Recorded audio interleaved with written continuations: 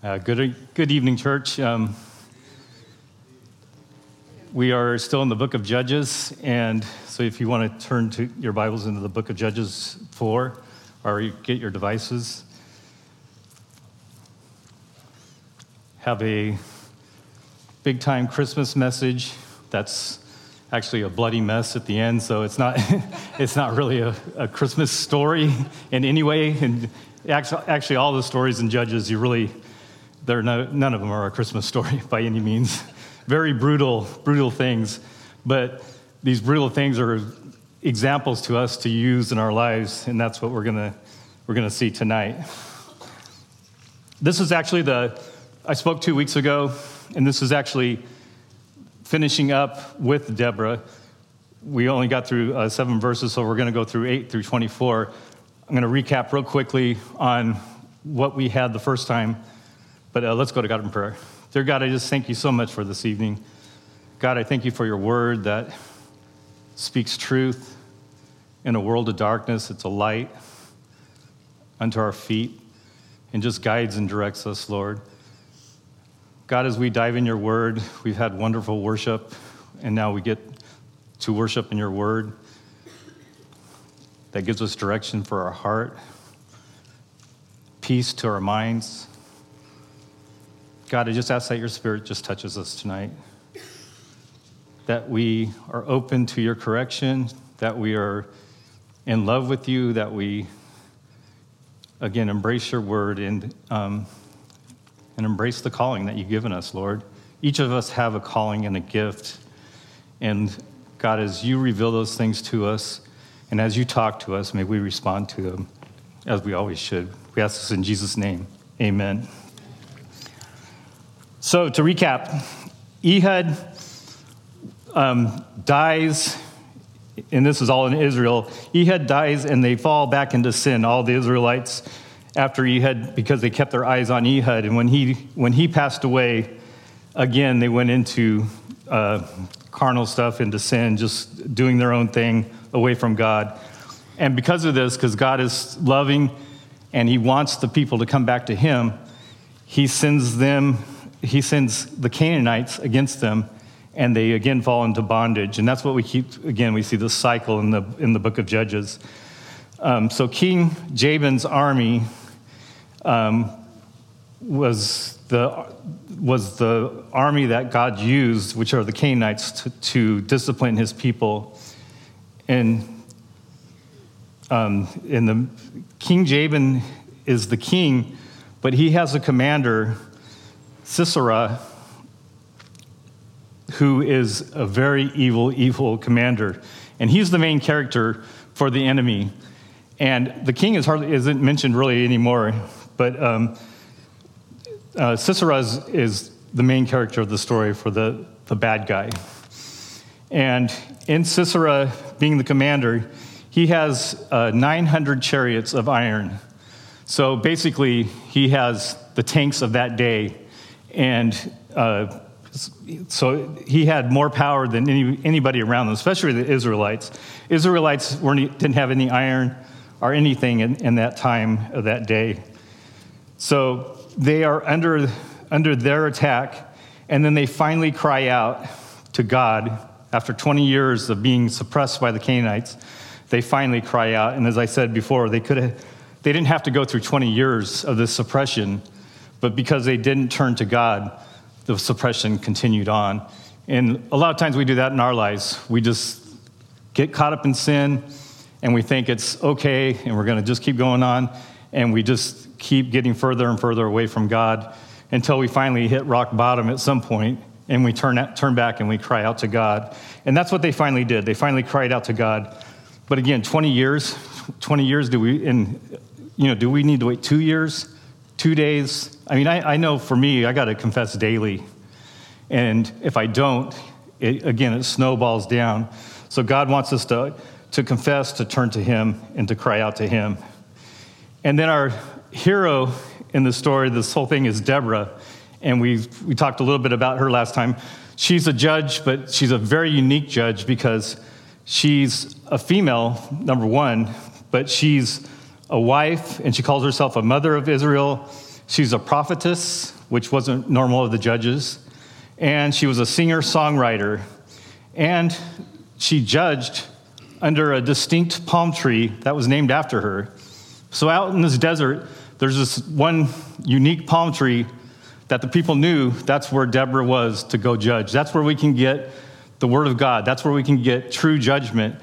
And that's where they were fed. They would go there, she would solve disputes, but she would also prophesy and tell them, this is what God wants. God wants you to repent. God wants you to turn to him. God loves you. You know, she would give out God's word to them under this palm tree. Did you know in Southern California, we have the same thing? There's actually, it's 2 palm trees that are crossed like this that mark a feeding place for us. You guys know what I'm talking about, right? You're driving down the road and you get this smell and you're like, especially when you're hungry, if you go near these palm trees, you get the smell and you got to have a double-double, right? It's there. In-N-Out is, and it's not all of them, but the older ones. And it's funny because when I was going over this message, I came across this in an article, but they would take, and the older locations, they'd take 2 palm trees and cross them over, and you've seen it on the cup and everything like that. And actually the one today, we were driving by the one in Norco, and I saw that they have the 2 palm trees crossed over. So next time you're going to In-N-Out and you see the cross of palm trees, think of Deborah. think of how she was under that palm tree and how they could see her. And then Barak is the commander that God called Barak to command, to lead the army against the enemy and to take out the Canaanites. So Deborah prophesied to Barak. She told him, God's commanded you to lead the army. And Barak, if you look at him, and again, there was no set army in Israel at this time. They were under suppression. They had no weapons. Barak probably was not a leader in the army or anything. He was probably could have been a farmer or whatever. We're really not told in Scripture. But he was called by God to step up and to lead. And he had something major to fear. When you're, number one, you haven't been leading an army or any of it to any degree. But then he also had the enemy that has 900 iron tanks. And they don't have a weapon. They don't even have shields. They don't have swords. They had basically nothing. They probably would fight with their farming equipment is the only thing that they had left that the Canaanites would let them have because they were under their rule. So that's where we're at. Ehud, Deborah, I'm not Ehud, it's Sisera, and Deborah, and Barak, those 3 main characters that we looked at last week. So that leads us into chapter 4, verse 8. So I'm going to read 8 and 9 to continue with our story. Barak said to her, if you go with me, I will go. But if you don't go with me, I won't go. Certainly I will go with you, said Deborah. But because of this course you are taking, the honor will not be yours, but the Lord will deliver Sisera. I always, you know what, I've been going over this? It's always, I think of Susu Studio, Phil Collins. But it's Sisera. There we go. I got it right. I always want to say Sisera instead of Sisera. But Sisera, into the hands of a woman. So he tells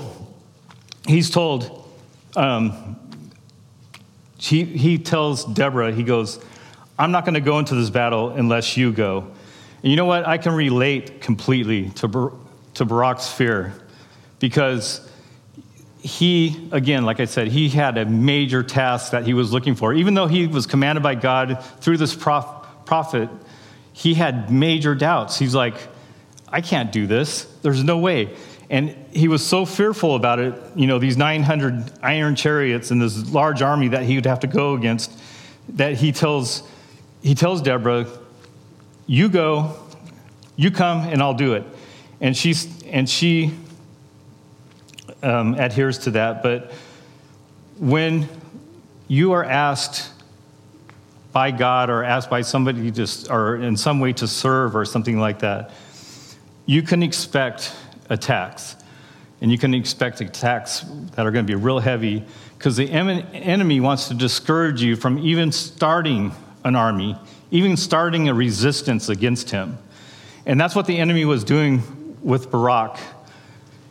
He was attacking him and saying, you can't do this. And Barak, in his fear and in his unbelief, he said, hey, I can't do this. I need you to do it, to help me, Deborah, help to do this also. When you, again, if you commit to something of God, there's going to be an attack that will try to sweep you off the feet so you won't take this.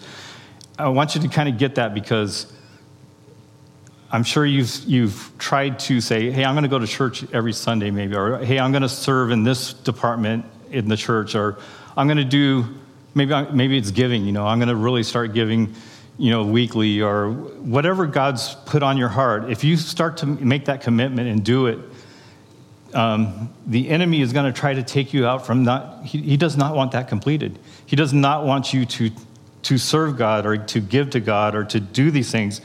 And he's going to use some of these tactics that I'm going to give to you now. And here's one of the major attacks that Satan will use, and he's used it from the back end of the Garden of Eden from the very beginning. He's going to say, did God really say? Because when you are called and when you have been asked to do something, it is from God. And if God puts in your heart saying, yeah, this is what I need you to do, and you start taking steps for it, one of the first attacks that he's going to say is that really from God? Did God really say to you, or did God really tell the pastor that you're supposed to do this, or you're supposed to be serving God in this way? Again, from the Garden of Eden, Satan's been peddling that lie, and it works. That's why he keeps doing it over and over again. Because if we question what God has for us in our lives in his word, we're all over the place. We are defeated before we even began, and the enemy has a huge victory. How many things, and I'm speaking to myself on this too, how many things have you stepped out of serving God because you start to doubt? You start to doubt if it was truly from God. There's a little opposition, maybe a big opposition. Things happen, and it collapses, and you just go, well, I wasn't supposed to do that, I guess. I'm stepping away. The other thing the enemy uses is people. And he can use people outside the church, and he can use people inside the church. But unfortunately, a lot of times it's people inside the church, because we love to attack each other for some reason. And there's in the New Testament, in the Corinthians and stuff, Paul addresses this over and over again, that we are to love each other, not to be jealous of what people are doing. You start to take on positions in the church, and then people are jealous about it. They're like, oh, well, why is he doing that? Or why is she doing that? I could do that. They don't do it right. And that's all from the enemy. What God wants to put in your heart is to uplift that person that's taken over the class of of 4th, 5th, and 6th, let's say, or something like that. Or maybe they're cleaning, when nobody's here. I was here me and my dad were here one time, and it was a Monday when they're closed, and there was a servant, and his name slips my mind, but he was out front cleaning the cement. And I was just like, wow, that's just, so awesome. No fanfare, not looking for any reward or whatever, but doing God's work and doing what God has asked him. So people are going to attack you, and people of the church are going to attack you, and you can expect this. And you don't want to retaliate or anything. You pray for them, and you see it for what it is. It's the enemy. It's not really truly that person attacking you. It's Satan attacking through it. So there is forgiveness and stuff like that in that. But I just be aware when you start to take on something of God, you're going to be attacked. And then the other thing the enemy uses is, especially in health and sickness, when you get sick and you get tired and stuff like that, he'll really attack you in insecurities and say stuff to you like you're not good enough to do this. You shouldn't be serving you in any capacity with God. You just need to sit down and stay away. In fact, I spoke 2 weeks ago, and I was really, really sick, and it hit me a couple days before. Then that night, I was just very sick, and I couldn't even, it was hard for me to concentrate. I can't even really remember what I said much that night.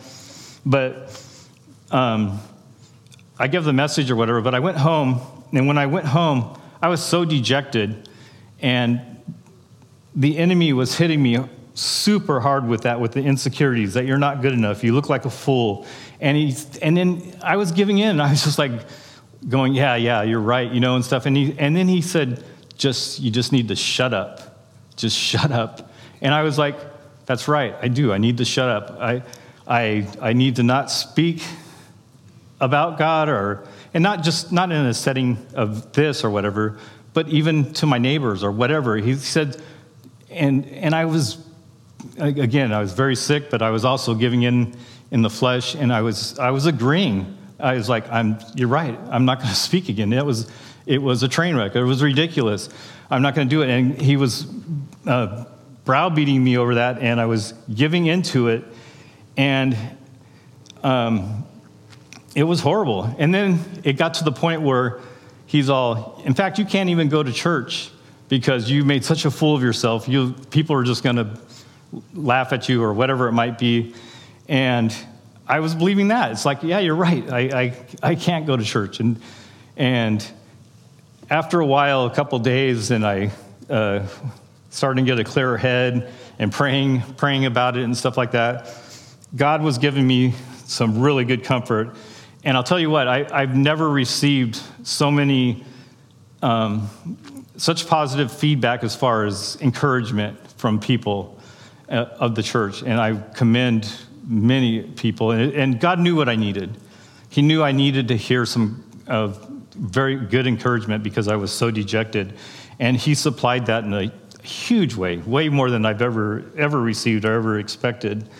But God also gave me comfort through his word.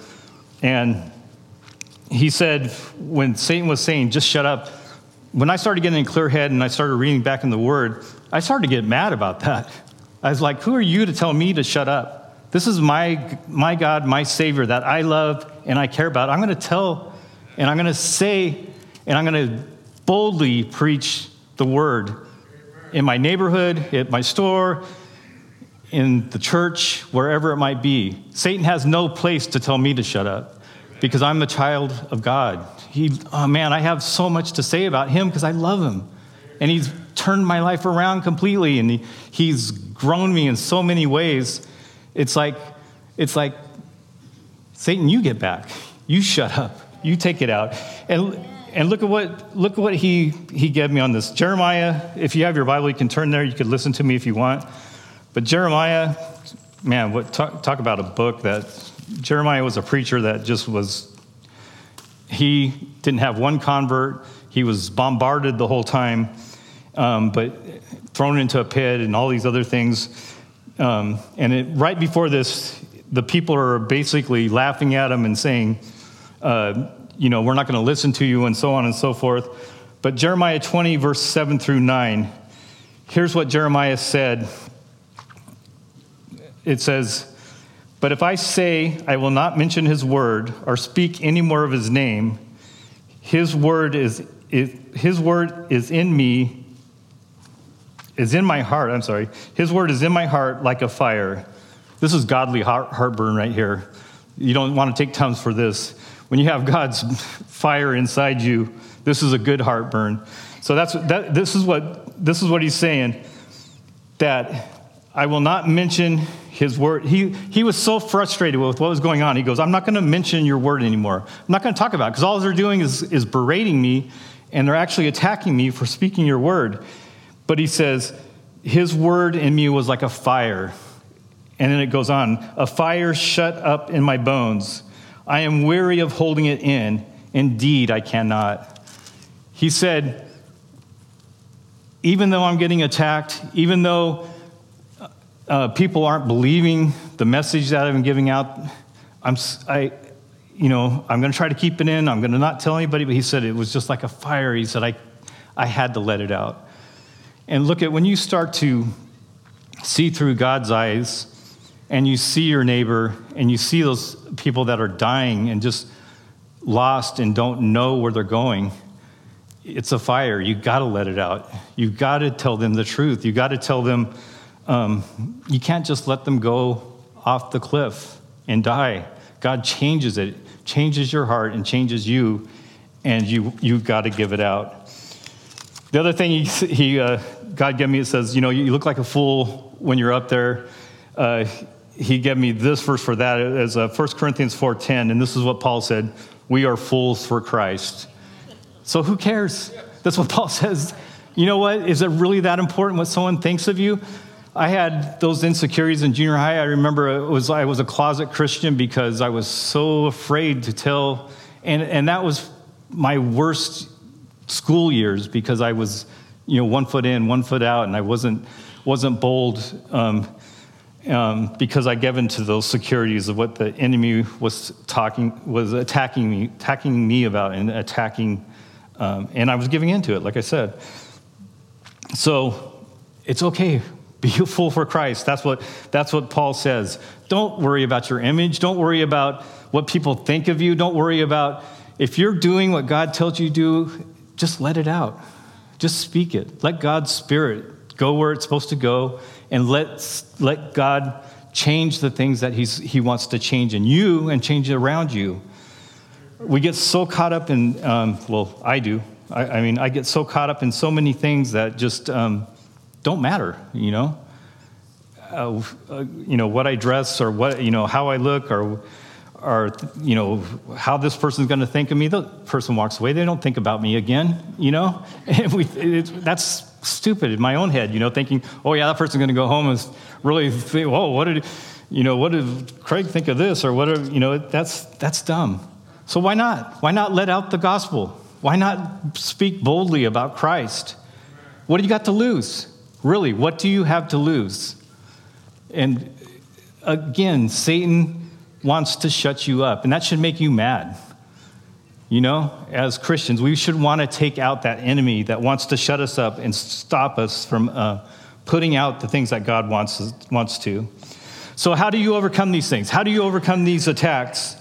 You overcome these attacks by faith. Faith is exactly how you overcome it. Hebrews 10:38 through 39. Listen to this part. This is right before in Hebrews 11 is the Faith Hall of Fame, which we'll talk about in just a second. But this is right before, and here's what he says in Hebrews 10:38 and 39. But my righteous will live by faith, and I take no pleasure in the one who shrinks back, but we do not belong to those who shrink back and are destroyed, but to those who have faith and that are saved. Do you understand that? Did you hear that? God says, I take no pleasure in the one that shrinks back. So he says, I've given you a command. I say, go forward. And that's the one he takes pleasure in. How do we please God? Through faith, right? And when you start attacking or you start doing a service for God, and then you shrink back and you say, I can't do it. God takes no pleasure in that. God says, that's not me. You're listening to the enemy. You've got it all wrong. You need to listen to me, and then you'll have the faith to those that are saved.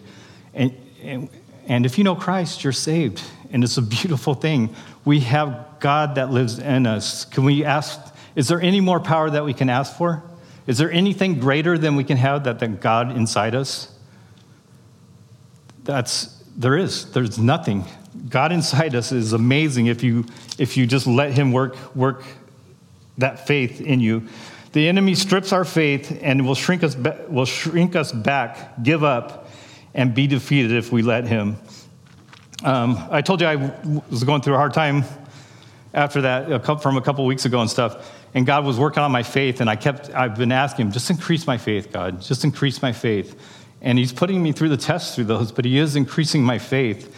And I tell you what, it was the cherry on top on Sunday because Pastor spoke in Matthew 14 in a beautiful message, and it was on faith. And one of the great things on that message was that he said Jesus was on that mountain praying for his disciples while they're in the midst of the storm, because he knew that, in the midst of the storm, he knew that was coming and what they were going to be testing and being tested through. And I pictured Jesus praying for me on the mountain, and that's what he does. He wants our faith to be so strong and so adamant that we are not dissuaded by the things of the world or dissuaded by the enemy. And catch this. This is the other thing about faith, that he wants to keep our faith in him. Because you know what I was putting my faith into, and I do too often? I put my faith in myself. I say, oh, God's called me to this or whatever, I better do good. Or I better make sure I have this, or I switch it around. I say, it's about me. It's about putting my faith in me. And God was revealing that to me. He's like, put your faith in me. I want to take you above anything you can do. My talents are useless, really. They truly are, compared to what God working through me. And that's the same thing with you. The talents that we've been given, if they're used to glorify ourselves, useless, waste of time. But if they're used to glorify the maker that made those and put those talents in you, beautiful. And it becomes something that we had no idea that it could have been, way beyond us. When I've stepped in faith and I've seen God do things out of faith in him, it's through Royal Family Kids Camp that me and my wife have served in, through some young people and stuff, just some beautiful, amazing thing. Co-workers, I've got to lead people to Christ, and way out of my comfort zone, but it was just giving into God and having that faith in him, not myself. So again, when you serve and when you're being asked, don't put it back on yourself and say, well, I can't do that. That's way beyond me. That's whatever. If God's calling you to that, he wants to stretch you and grow you into that position. And that's giving in and having the faith and letting him do it and be used by him. Hebrews 11 is the Hall of Faith. And guess who's in the Hall of Faith? Well, Noah, Abraham, and Sarah, Moses, huge heroes from the Bible that we know of.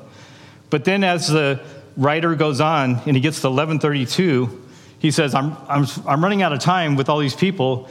And then he throws in these people from the book of Judges, Gideon, which we're coming up to, and Gideon's an awesome leader and stuff. It's a great story. I love Gideon. And then Barak is next, and then Samson. And you guys probably know a lot about Samson stuff. But Barak is in the Hall of Faith, which is amazing. This guy that isn't going to go to war unless this woman, Deborah, goes with him. It seems like he shouldn't be in the Hall of Faith. It seems like Deborah should be in the Hall of Faith, right? Abraham and Sarah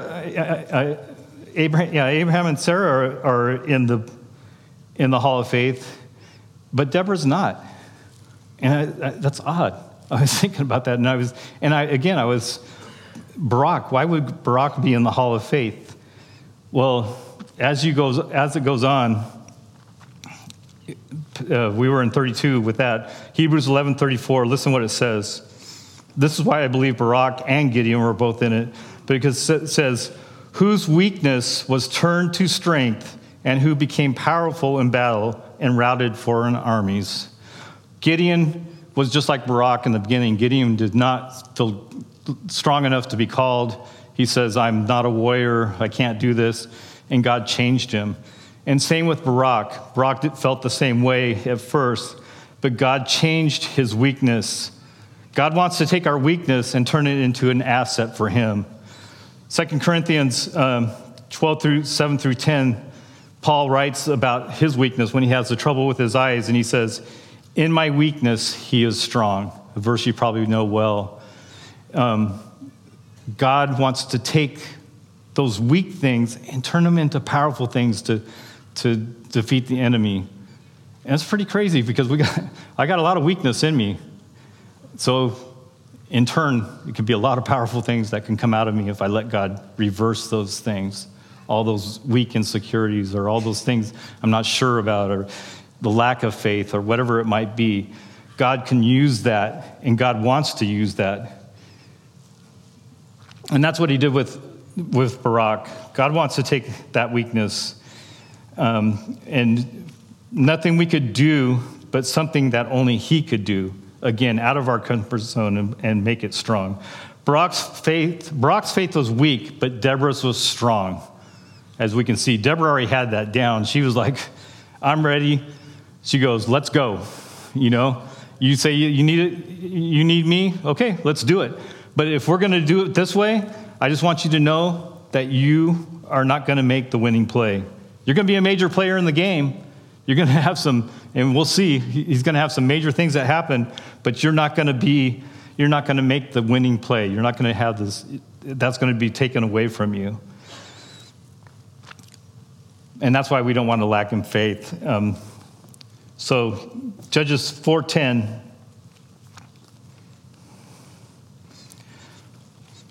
There Barak summoned Zebulun and Naphtali, and 10,000 men went under his command. Deborah also went with him. So Barak's faith is boosted by Deborah's, and his faith turned into action. Strong faith, listen to this, strong faith, it spreads quickly with words from words to action. There's nothing more exciting when someone has really strong faith and starts taking off for God and you start to see things happen. The church all of a sudden becomes alive because they're like, what's happening over there? There's a great story, and the women's things had that where,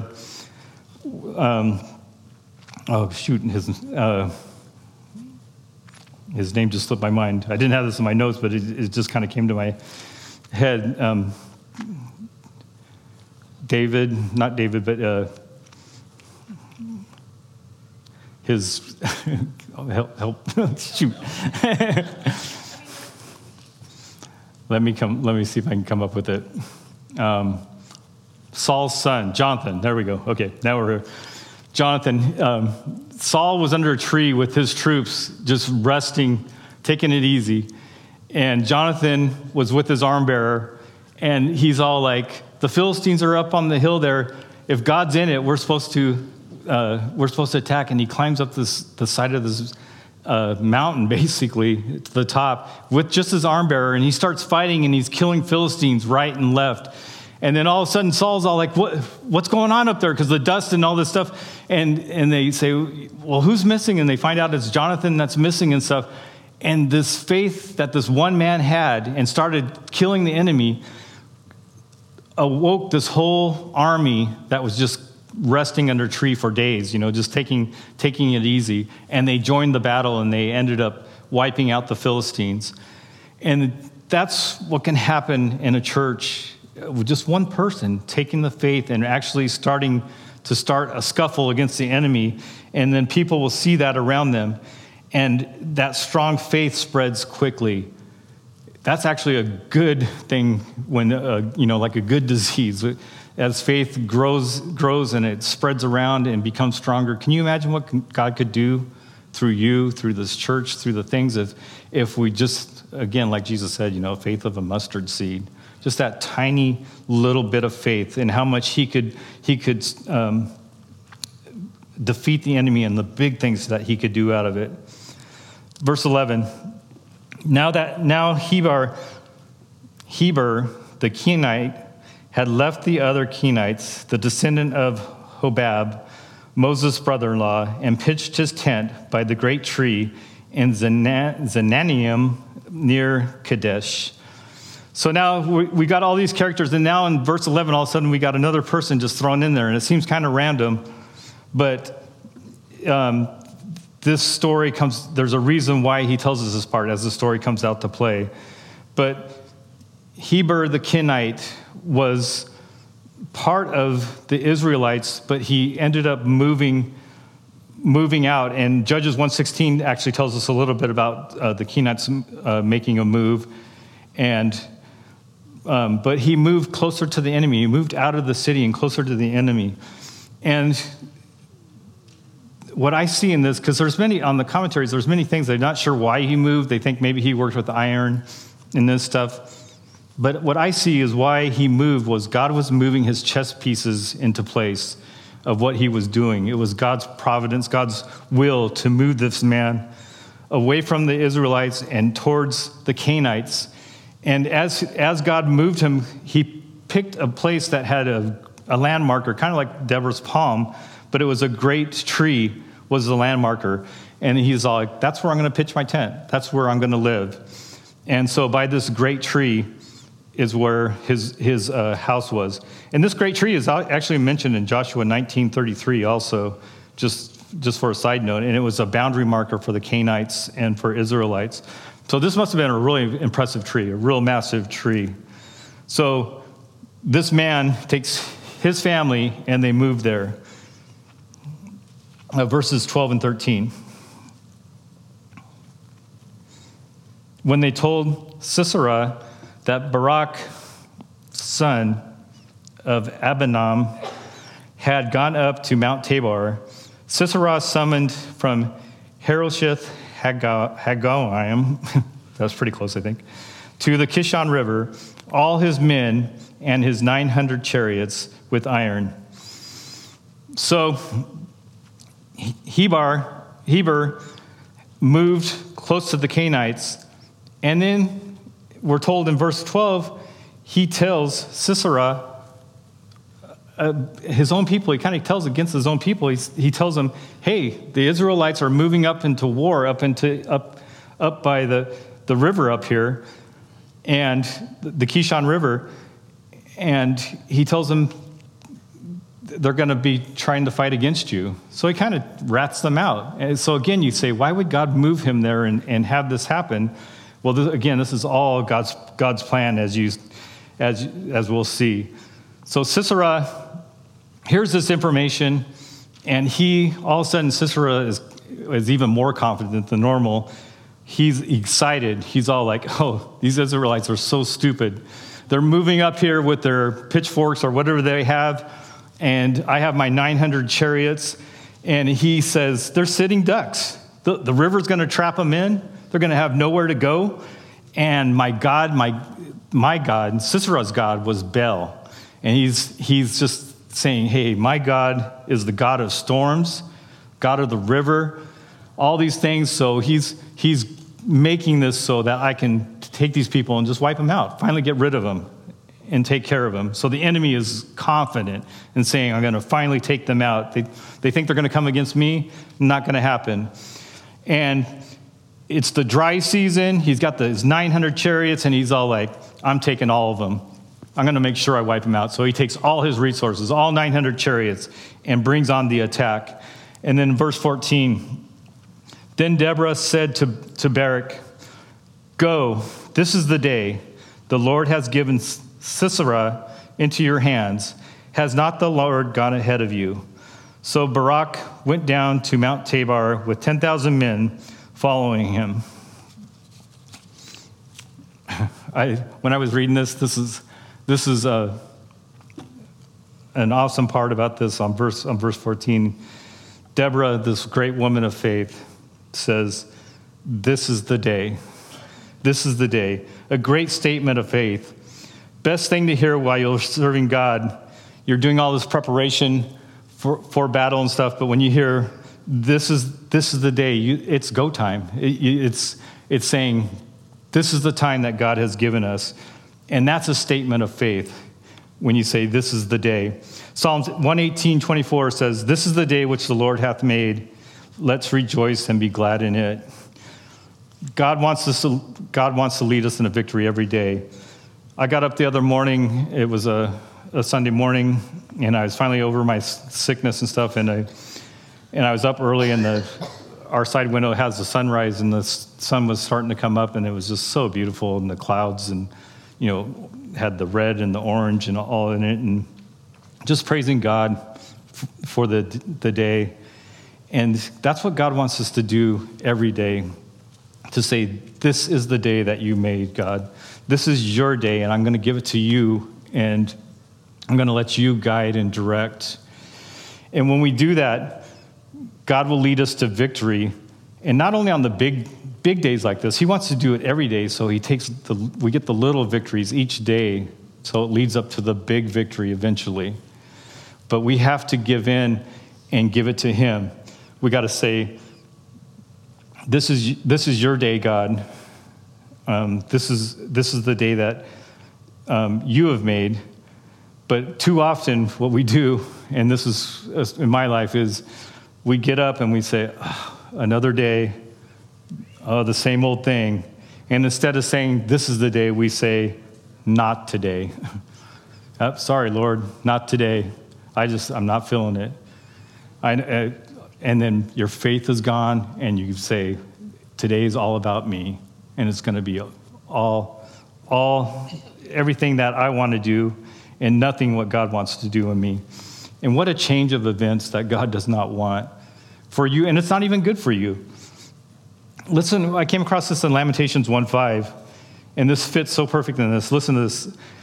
It says, her foes became her master, her enemies are at ease. And her is Israel, but Israel's foes became her master, her enemies, and her ease. But you can switch for Israel to you, and it can be that your foes became your masters, your enemies are at ease. When you say not today, instead of this is the day, you're giving over to your foes, the enemy, and the enemy becomes your master, plots your day out, anything anti to God, and the enemy kicks back, and the enemy is not fearful of you. That's what it's saying here in Lamentation. Her enemies are at ease. Her enemies are just like, so that's Satan. That's the devil saying, hey, I don't have to worry about Craig today. He said, not today. He said, God, sorry, not today. I'm at ease. In fact, I can just, throw some things that, some ideas for him to do that are just going to rebel against God. And it's going to be a kickback day. But if I step up and I say, this is the day, the enemy is all of a sudden alert. And then they might hopefully get back on their heels, and I'm taking and conquering territory for God. A whole different thing and a whole different way to say it, to see it. God wants us to say, this is the day. This is the day that he has made daily, so he can have his victories in our life. So verses 15 and 16.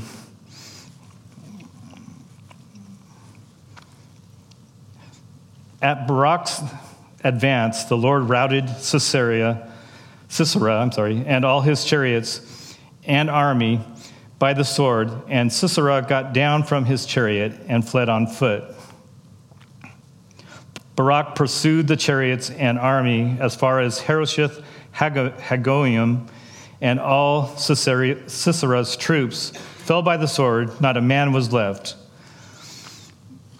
So Barak, look at the beginning of that in 15. Let me find it. At Barak's advance. At Barak's advance. So Barak has faith in God, and he says, this is the day, okay? And his faith is strong. This is why he's in the Hall of Faith, because all of a sudden it's super strong, he says, and it's by his advance, catch this, it's by his advance that the Lord routed Sisera. Do you get that? The enemy was routed and taken out because Barak advanced. In faith, he moved in what God had said. God, if we don't advance, if we don't take what God has told us to do, he could use somebody else, yes, but a lot of times God just won't. Remember, Jesus was in his hometown in Galilee, and he said, there would have been more healing and more stuff, but there's no faith. There's a lack of faith, and I can't do anymore. And because Barak said in faith, he goes, God is moving, and he started to move. It says God moved behind him and took out the enemy. And that's what God wants you to do in faith, to move, not just sit, not just wait or somebody else is supposed to do it or something else. God wants you to move in faith and to rout the enemy. God is looking for someone to stand in the gap. That's Ezekiel 22:30.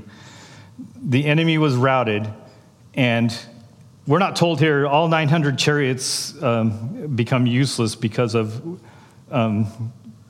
in Deborah's song in chapter of 5, verses 4 and 5, it gives us what happened.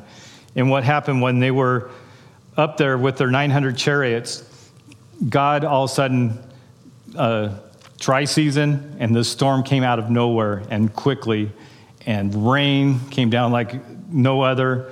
And it says that the mountains were lightning as bad as when Moses was on Sinai. So it was a major storm all of a sudden, and it said the Kishon River actually got so swollen that it started taking the chariots and floating them down. So those 900 chariots that Sisera put his faith into were all of a sudden just 900 useless garbage, had nothing to do. They were stuck in the mud. They could not move. And his whole defense system, his whole attacking system was taken out really quickly. Psalms 27, some trust in chariots and some in horses, but we trust in the name of the Lord our God.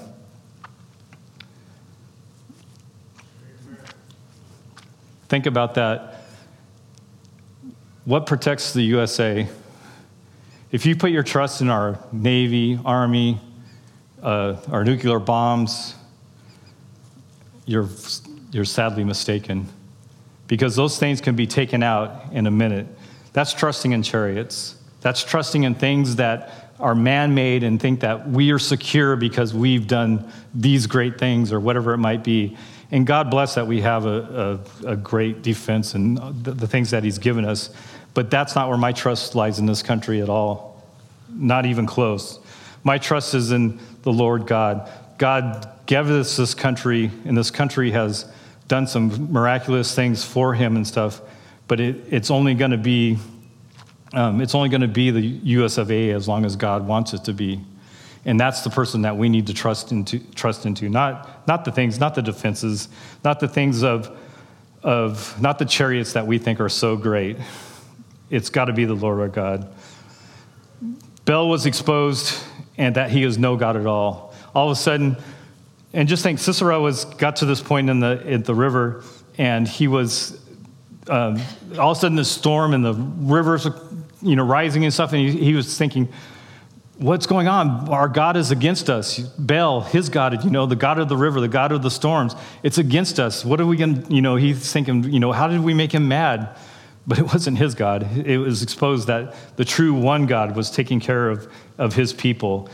And they began to wipe them out. Barak wiping out all the enemy. Barak was having a heyday. They were caught in there, and his army of 10,000 that were following him began to wipe them out. And as he was wiping them out, he noticed that Sisera was missing. So the main enemy, even though he was wiping all these things out, he was still looking for the main enemy. And verse 17, that leads us into verse 17. Sisera, meanwhile, fled on foot to the tent of Jael, the wife of the Heber Kenite, because there was an alliance between Jabin, king of Hazar, and the family of the Heber the Kenite. So Sisera takes off from the chariots that are stuck, and his army's being wiped out, and he just takes off scared and trying to get away and trying to save himself. And as he's running back to Canaan, where he lives in the Canaanites, he sees this big tree, the marker that there, and I could just picture as he's running, he's thinking, if I could just get to that tree, at least, he's got the enemy behind him, but he's getting really tired, and he knows he can't make it all the way to Canaan, and he sees this big tree, and he says, maybe there I can have safety. And when he does reach it, he recognizes the tent that Heber lived in, and that's the one who told him where the Israelites was going to be. So they had a trusted alliance, and he thinks, well, this is a safe place for me to be. This is where I can get some rest, and I can be safe. And verse 18 through 20, as we go on with this story, Jael went out to meet Sisera and said to him, "Come, my lord, come right in. Don't be afraid." So he entered her tent, and she covered him with a blanket. "I am thirsty," he said. "Please give me some water." She opened up a skin of milk and gave him to drink and covered him up. "Stand in the doorway of the tent," he said to her. "If someone comes by and asks you, 'Is anyone there?' say no." So she invites him in, and she gives him a blanket. At first I was thinking, why would he want a blanket? He's running, but it's raining and storming, so he's probably actually really cold. So Heber's wife gives him a blanket, and then she gives him some milk. And milk back then, they didn't have refrigerators and stuff. Milk back then was basically stored in a jar that was covered, and it was almost like a cottage cheese that was a warm milk. It's just kind of really gross, thick, warm, yuck. And then she assures him that he's safe, that he's okay. And all these things, just talking about a blanket, warm milk, and so it just makes you sleepy, right? And this is what she's doing. She's giving him comfort, saying, "Hey, it's okay," and he's becoming sleepy. And it's as he's feeling himself going to sleep, he says, "Just stand at the door and don't let anybody in. If anybody comes by, just say I'm not here." And he feels safe, and he falls asleep. And then verse 21, but Jael, Heber's wife, picked up a tent peg and a hammer and went quietly to him as he lay fast asleep, exhausted. And here it is. She drove the peg through his temple and into the ground, and he died. There's our Christmas story part, right? It's like, wow. What? But this amazing woman, and in Deborah's song, she's called an amazing woman. This amazing woman embraced her calling. The enemy was the enemy of her people, and he was a brutal enemy, killing her people, and she knew that he needed to be taken out, and this was her chance. This was her chance to take out the enemy, and she used the talent that God had given her. The women in those days, they were the ones who set up the tents. They would drive the spikes in, and that was her normal thing. That's what she would do. I was thinking that was probably a good thing. We went to Spirit West Coast, me and my wife, years ago, and I had never set up a tent and stuff. And so I set up the tent, and I should have had my wife do it because we heard people laughing and stuff, and we were like, what? And it got windy. And the next morning I got up, and the piece that was, I think it was supposed to be on the bottom or something, was on the top, and it looked like a flag blowing in the wind, this base of the tent and stuff, it was done backwards. It was done wrong. And so we don't do tent camping that much anymore. But that's what this was her skill, and this is what she did. And she used the skill that God had given her to take out the enemy. And it sounds gruesome, it sounds in a way, but she took the enemy out. What God wants us to get from this, she took out the enemy completely. When I was thinking about this, how she embraced her calling and did something like Deborah, something strong faith, and but she did it kind of in private and wasn't known. I was thinking the Deborah here at Living Truth that's like that is Sumi, our snack lady.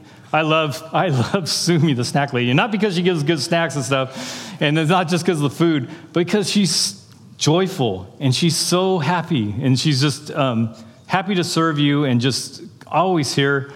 And as I was thinking about that, there was one, I think it was a Sunday morning with the donuts, and I was walking by the kitchen, and she was in there, and she's like singing praise songs and by herself and cleaning up and stuff, and just serving God and being the Deborah that God had called her to be. And I was thinking, you know what? If she would have called me in there and would have said, "Hey, Craig, look what I have. Look what I have in here."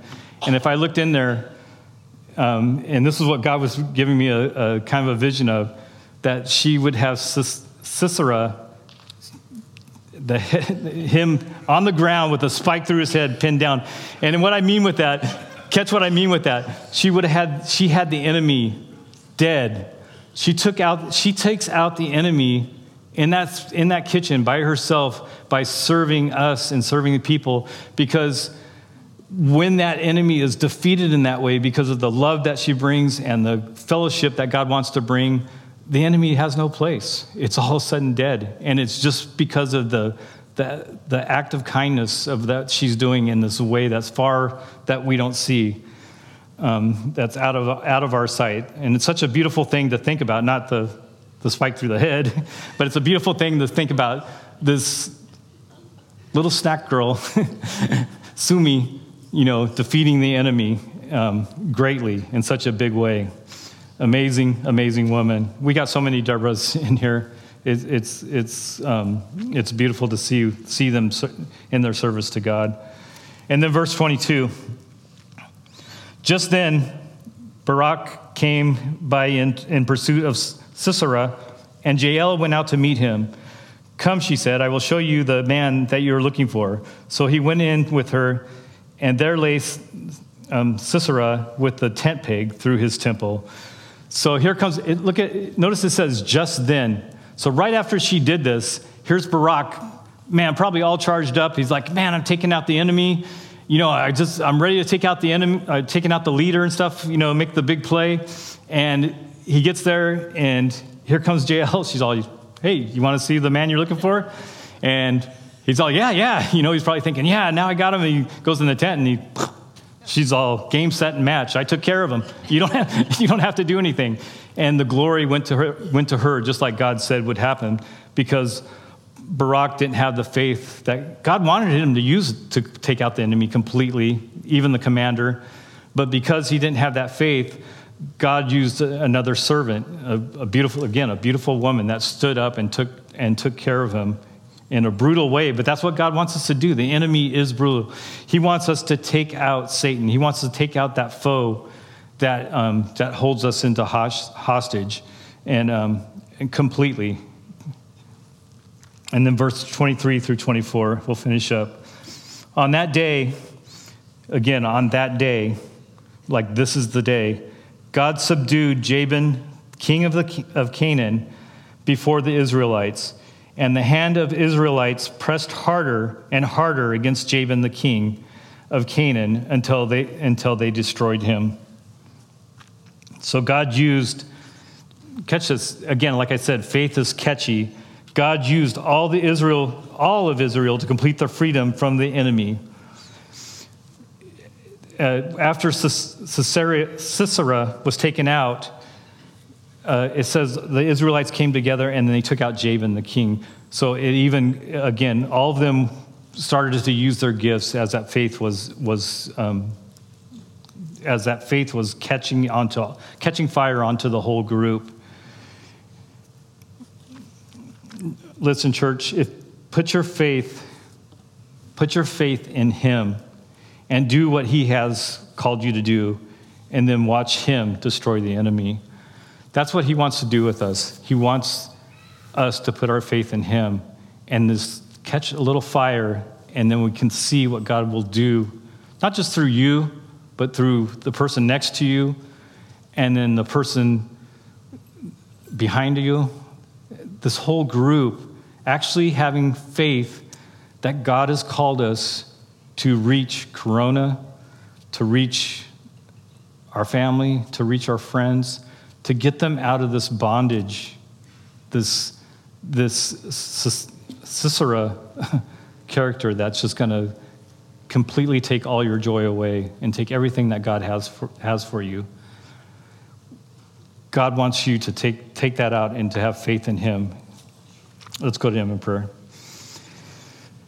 Dear God, I just thank you for this example that you've given us through Judges. God, I ask that we take it to heart, that we look at what you've called us to do, and we don't shy away from it. You tell us not to back away, but to actually accept it and to step forward in faith and to attack.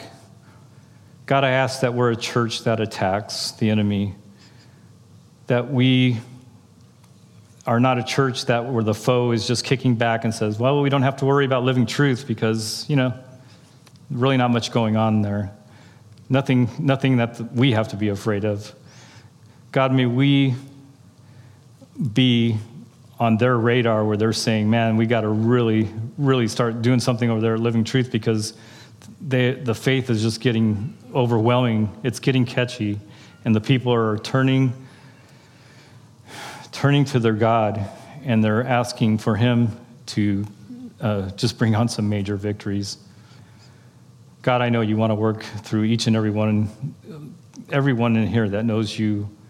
And God, I ask you to do in a big way. I pray that you increase my faith. I pray that you increase their faith, Lord. And as we go through this week and they recall on some of those attacks that I talked about today, that they see it's the enemy and that they turn to you and they don't give in to what the enemy has to say. God, strengthen us, grow us, and just be with us. We ask this in Jesus' name. Amen.